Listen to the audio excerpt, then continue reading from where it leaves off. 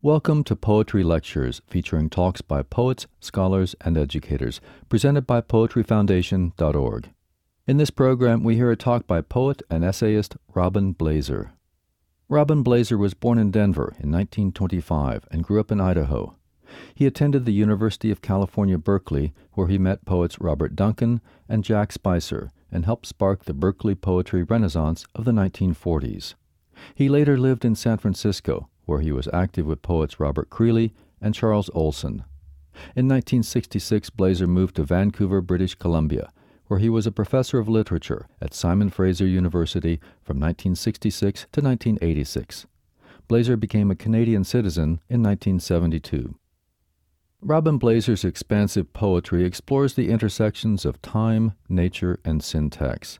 He has been an important influence on many younger Canadian experimental poets, and in 2006 he received a special Lifetime Recognition Award from the Griffin Trust for Excellence in Poetry. Blaser died in 2009. In this talk, we'll hear Blaser read 3 extended excerpts from his collected poems, The Holy Forest. The program took place in June 1995 before a live audience at the University of British Columbia in Vancouver. Here is Robin Blaser. That I've been, the honor given me is very great indeed. And so I wonder how long it will take me to return that honor, which is my real concern.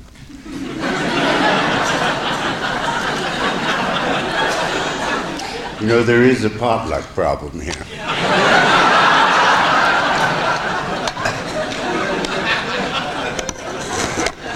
When this was suggested to me by a wonderful group of people, I was very uneasy.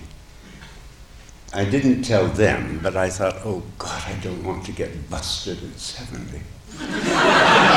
So then I thought, well, all right, you go ahead and try. It's not going to work anyway. And now look what's happened. So, well, I'd like to just shake out a moment with a scribbled note. I mean scribbled. There's a turn of my mind that is intolerable and happiness, pungent as Cuban oregano on the windowsill.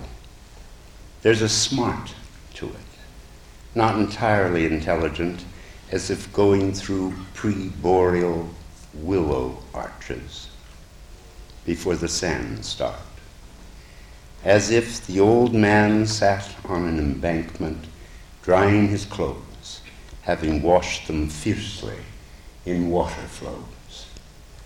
One or the other of his eyes meet a philosophy of as if, without its idealism.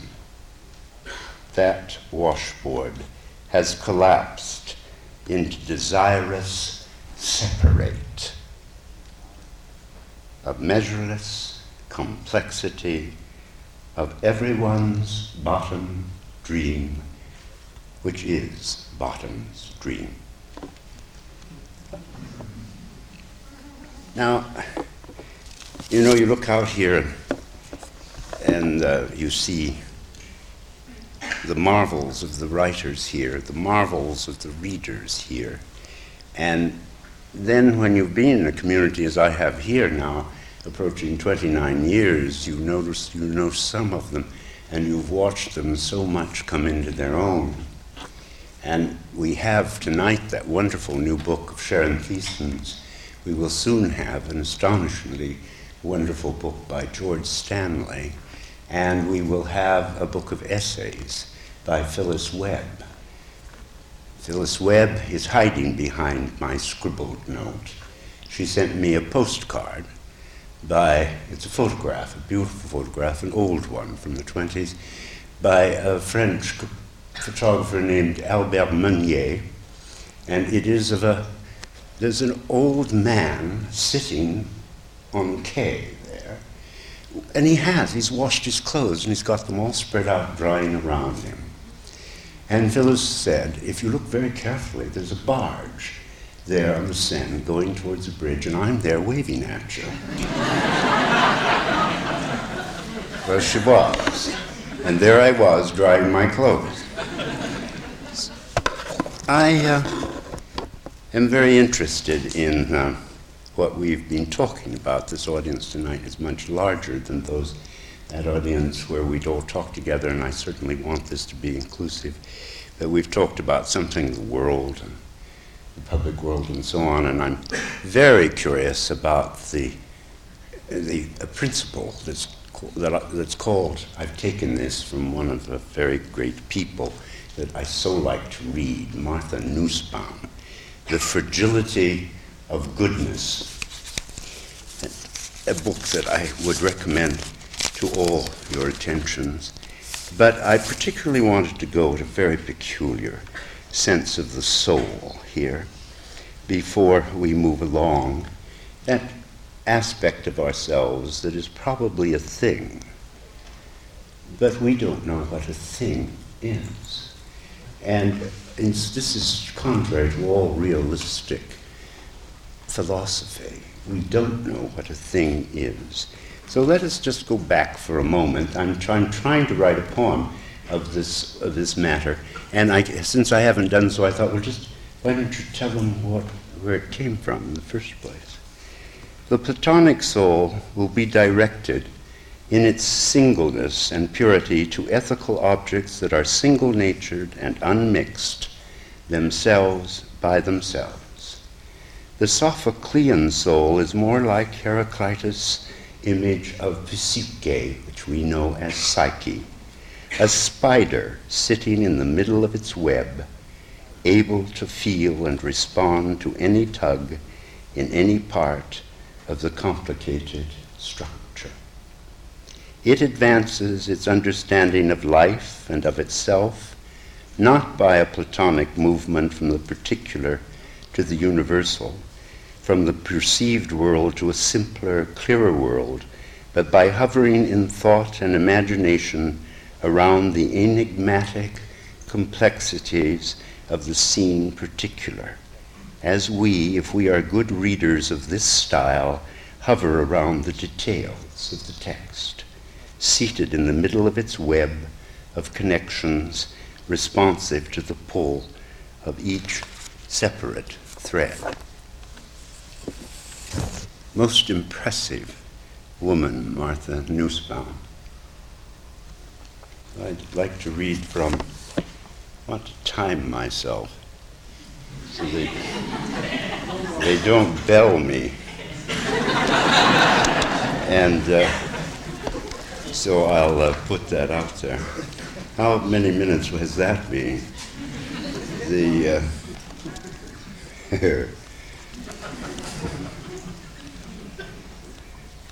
I would like, I think, to open with Even on Sunday. Some of you will have heard it before, but it is a problematic that continues all around us in a kind of viciousness, and I think it's really quite proper, and I'm a very proper, polite man, to respond. Even on Sunday, of course, is playing off Macore's wonderful film, Never on Sunday. I don't know anything about God but what the human record tells me in whatever languages I can muster, or by turning to translators or the centuries of that blasphemy which defines God's nature by our own hatreds and prayers for vengeance and dominance. That he, lowercase and questionable pronoun, would destroy by a hideous disease, one lover of another, or by war a nation for what uprightness and economic hide and seek. And he, lowercase and questionable pronoun, is on the side of the always ignorance of politics in which we trust. The polis is at the bottom of the sea, as Hannah Arendt noticed, and he, lowercase and interrogated pronoun, walks among the manipulated incompetencies of public thought. Where I had hoped to find myself ordinary among others in the streets, a murmuring voice of societies. And so one thinks them over, blasphemies all against multiplicity, which is all anyone knows about God, and one can only hate them so much without becoming halt and lame in their kingdom of single-mindedness. Their having taken a book to have been once and forever the language behind language that no one has ever spoken. God's whatnot and mystical rags we call flags. As a friend said, I'm going to become fundamentalist and call everybody asshole. And what would the gods be if I asked them? Our nakedness didn't quite fit out as it is of nature. Yet there is a sentiment at the intersection between life and thought, streaks of beyondness in that careless relation. October came in August and petunias straggled, sprawling white faces one at a time, lobelia browned and continued blue. The neighbors cut down the sexual cottonwood which kept the whole block from repainting doorsteps for over a month by the fluffs of its happiness. So we are in the midst of a metaphysical washout. Take, for example, Verlaine and Rimbaud. As Hans Meyer says, being shut out of the social order, they sought to heighten their condition by, say, publicly embracing in Brussels, and thus providing the formula for a new condition humaine. That called out to be created. Both failed, both remain in outsiderdom. One continued to rhyme, the other gave up the whole damned creation. Behind this, an enlightenment which I'll return to. And Sylvie asked, but what became of the man? Well, the lion springed at him, but it came so slow it were 3 weeks in the air. Did the man wait for it all that time, I asked. Of course he didn't, Bruno replied, gliding headfirst down the stem of a foxglove, for the story was evidently close to its end. He sold his house, and he packed up his things while the lion were coming, and he went and lived in another town. So the lion ate the wrong man. This was evidently the moral, said Lewis Carroll. The moral is that something does devour the existential given. Rimbaud, Meyer writes, does not intertwine with visions of Sodom in order to provoke heaven's fire. It is simply the sole possibility of his own self-acceptance. Being shut out of the social order, Rimbaud writes to posséder de la vérité dans une âme et un corps, which Meyer interprets to say, being alive in the full sense of body and soul.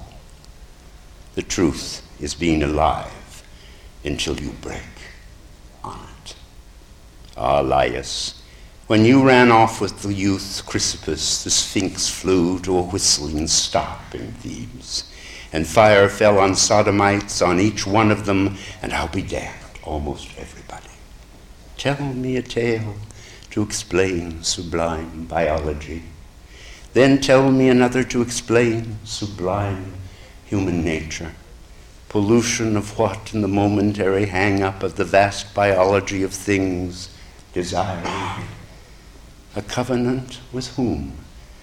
Androsphinx, recumbent lion with the head of a man, answer me.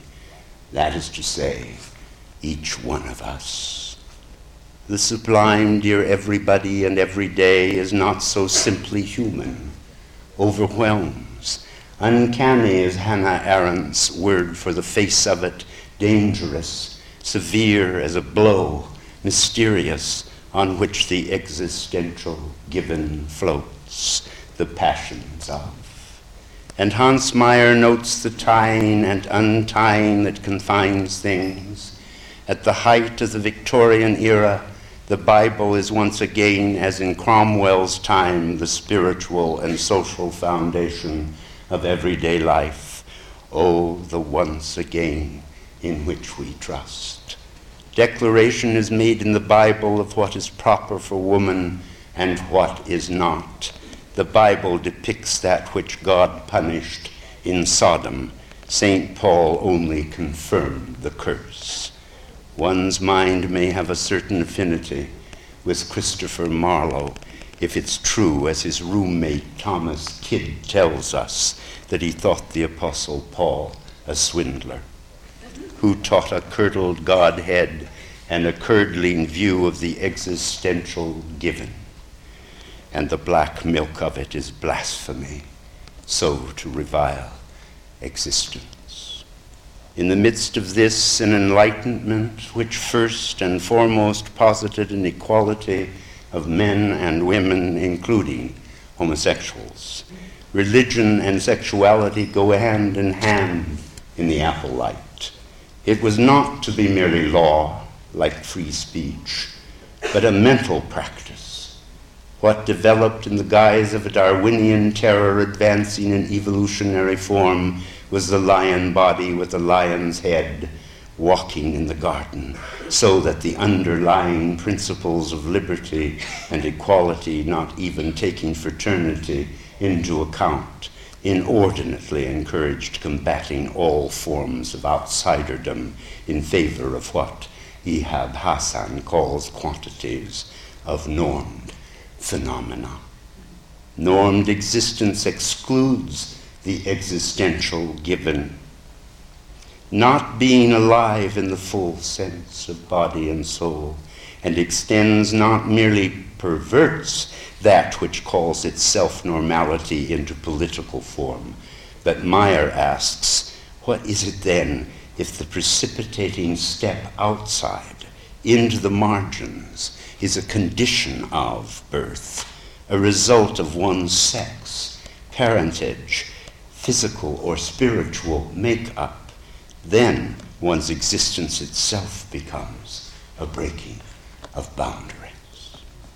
We can thereby return to ourselves a measure of freedom and take form the work of a lifetime in breaking those boundaries against, as Meyer says, a global disposition of thought toward annihilation, which thinks to admit only majorities in the future and is determined to equate minorities with worthless life.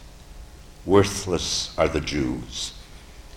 They're the blacks and aboriginals, somewhere else and everywhere the homosexuals, women of the type of Judith and Delilah, not least the intellectuals keen on individuation.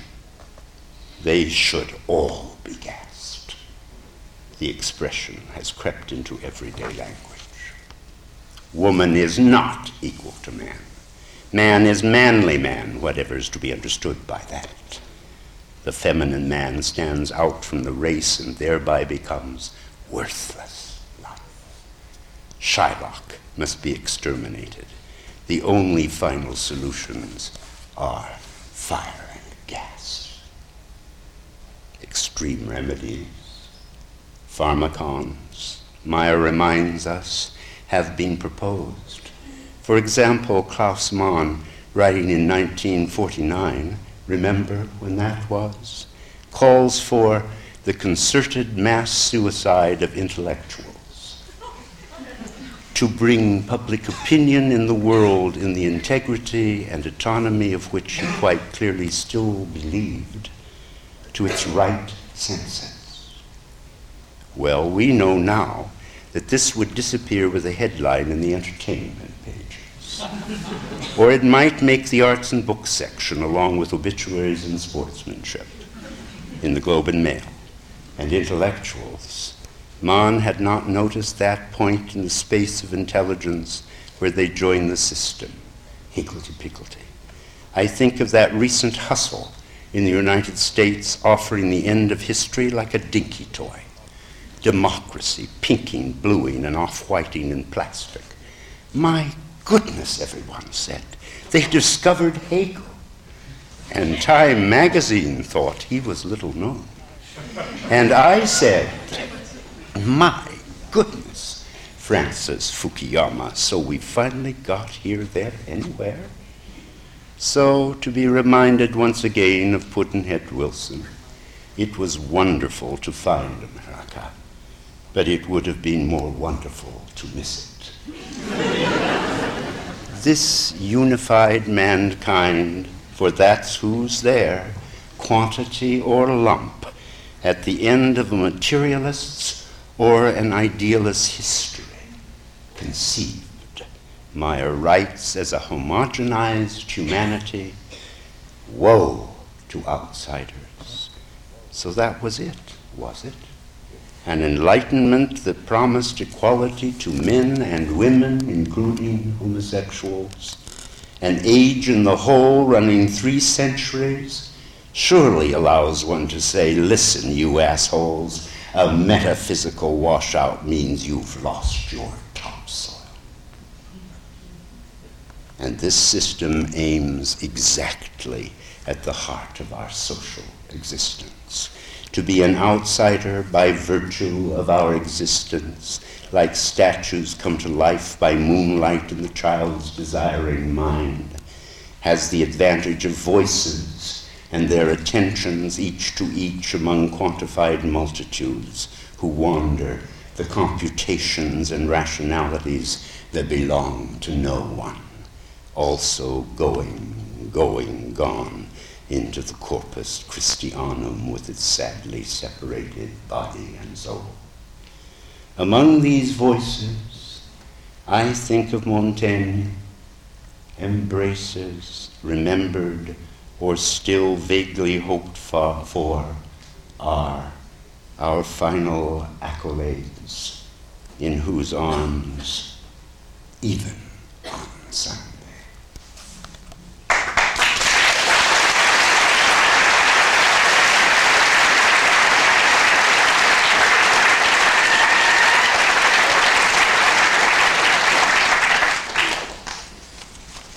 Now this figure is a figure, it's the back of a chair.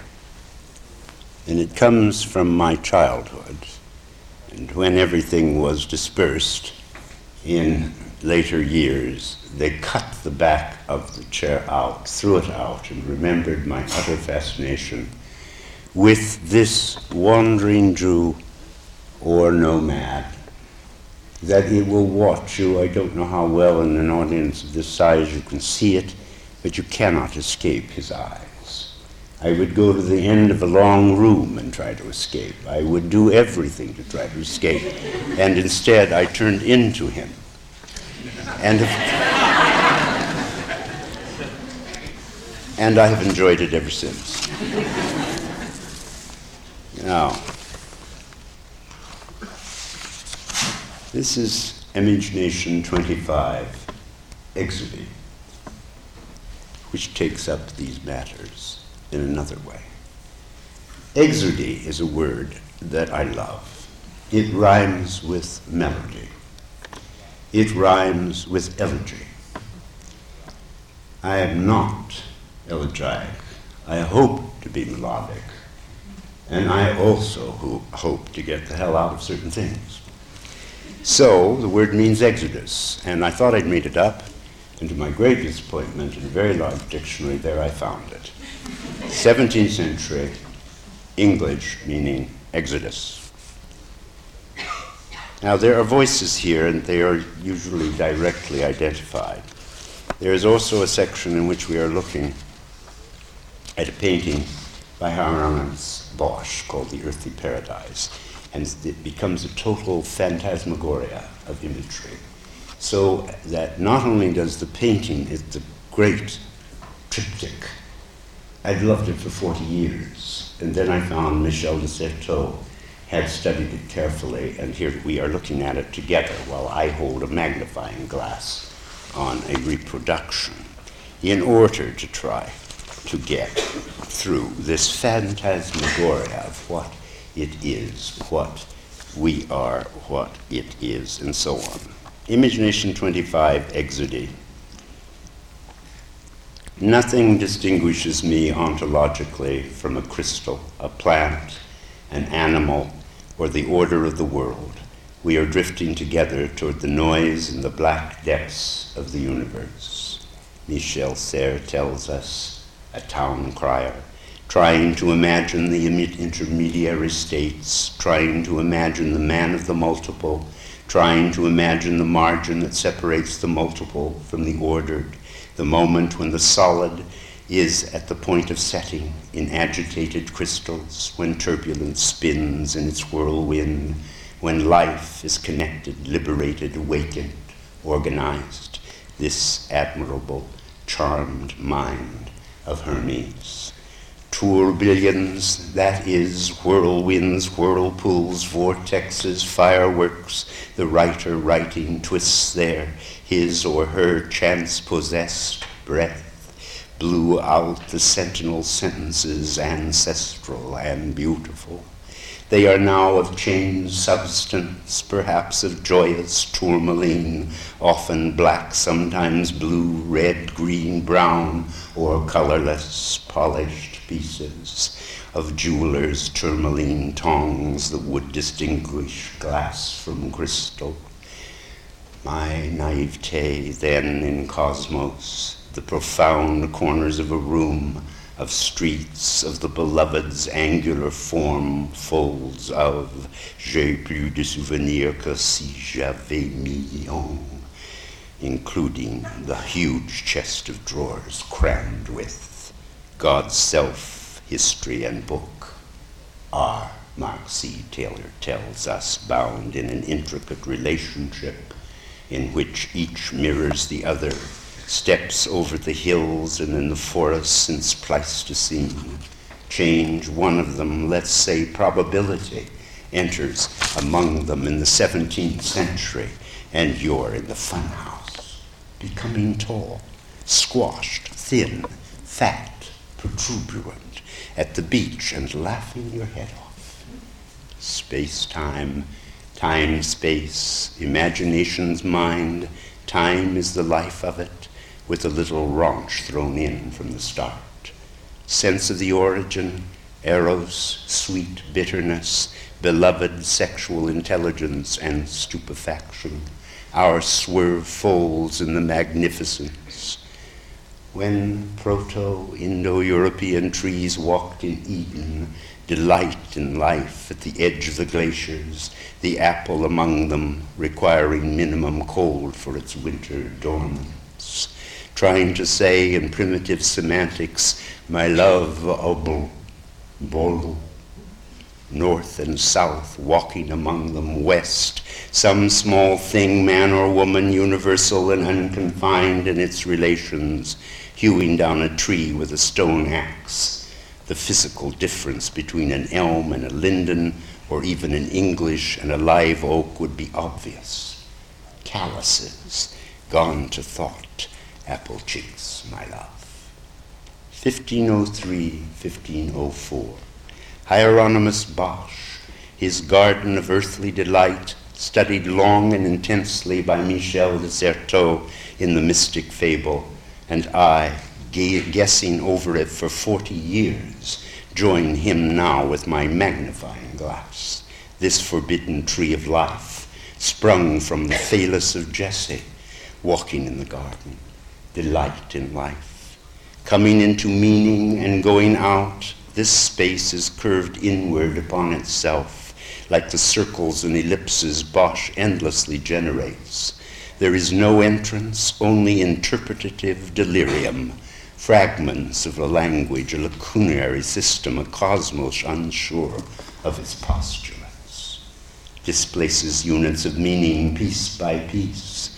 Everywhere Bosch smuggles in lapsus, disproportion, and inversion. What it means nevertheless reappears endlessly. This Boschstolen, a figure folding into or out of a dolphin's tail, a man's torso, a duck's head reading an open book. Just emerging from a cave, a man, the only one wearing clothes in the panel, points to a nude woman leaning on her elbows behind an ornamented glass. an apple in her hand, and her mouth closed with a seal. A pig adorned with a nun's headdress holds out a quill pen to a seated man, who caresses her, folded over his leg a document ready to sign.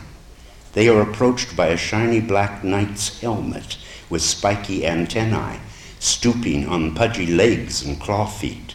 We've moved across the 3 panels.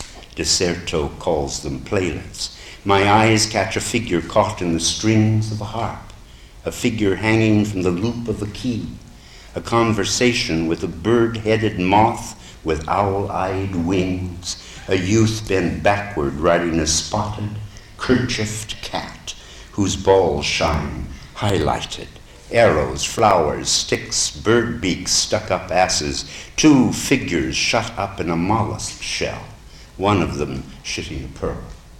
Another whose face looks back over his shoulder, and at us a broken eggshell with a tavern in it, entered by a ladder whose legs are also tree trunks, indeterminate realities and imaginings. No entrance, no exit. My eyes strain even with a guide through the phantasmagoria. The phantasmagoria looks back, as if Ovid's metamorphoses without his cosmos became delirium. An aesthetic exercise in the sense in which one speaks of spiritual exercise.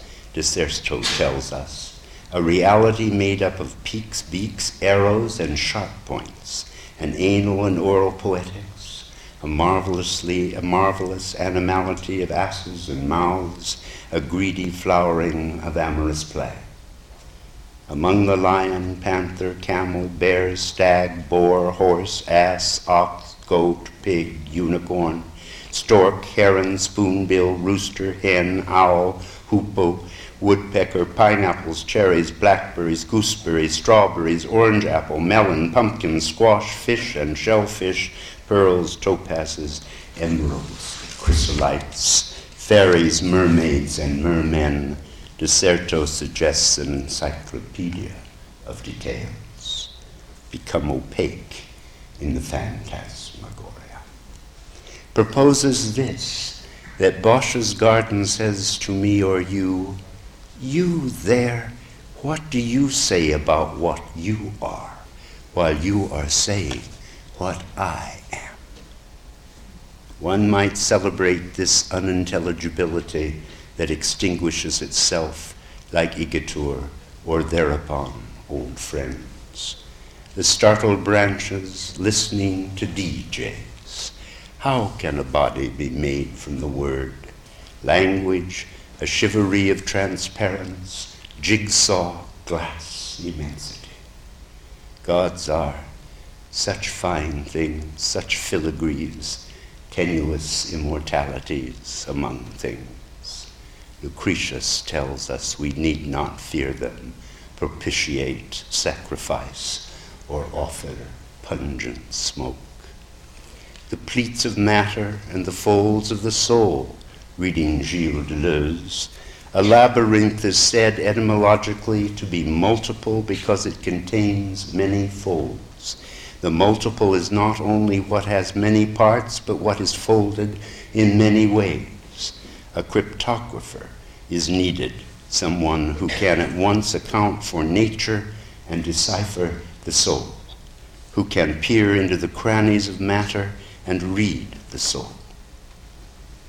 They threw the old rocking chair from the lost house out, but they cut the leather backrest out with the portrait of the wandering Jew or nomad on it, whose eyes follow me or you into corners, to the end of the boxcar parlor, even into the brilliance of reading under the library table, and sent it to me.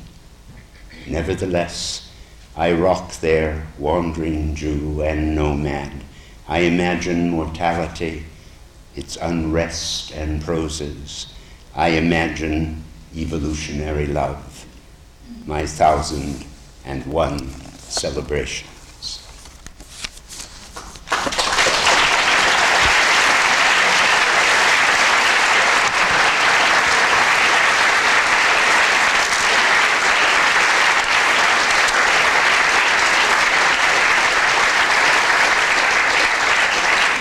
Let me read one last one, the Nomad himself, and then we can say good night, and the bell will ring. Nomad. The grounds shift all the time, as paradises must. Images exit from Plato's Kismet and other irreparable absolutes. Deserted shoes and barefoot desirous walks a long way. Lion's teeth spring from crevices in the sidewalk. When I reach the age wherein words and books are upside down, down as up is a more engaging proposition than to say they are one. C sharp minor whistling at every crossing, which said, come into my wild yellow room, into wild yellow poppies, into wild logos upon woven sand and willowed shores, a wildered chord. Must hands, now and again honey hands, reach for life's measureless body. I think, therefore I am. I think, therefore I am. I think. I am, therefore I think. I walk, therefore I am, as paradises must. Thank you very much.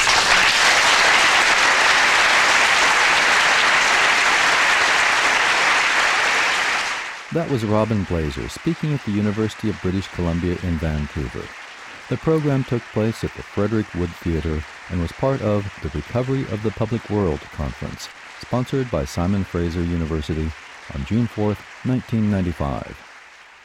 The recording of this program is used by permission of the Bennett Library Special Collections and Rare Books, Simon Fraser University, and the estate of Robin Blaser.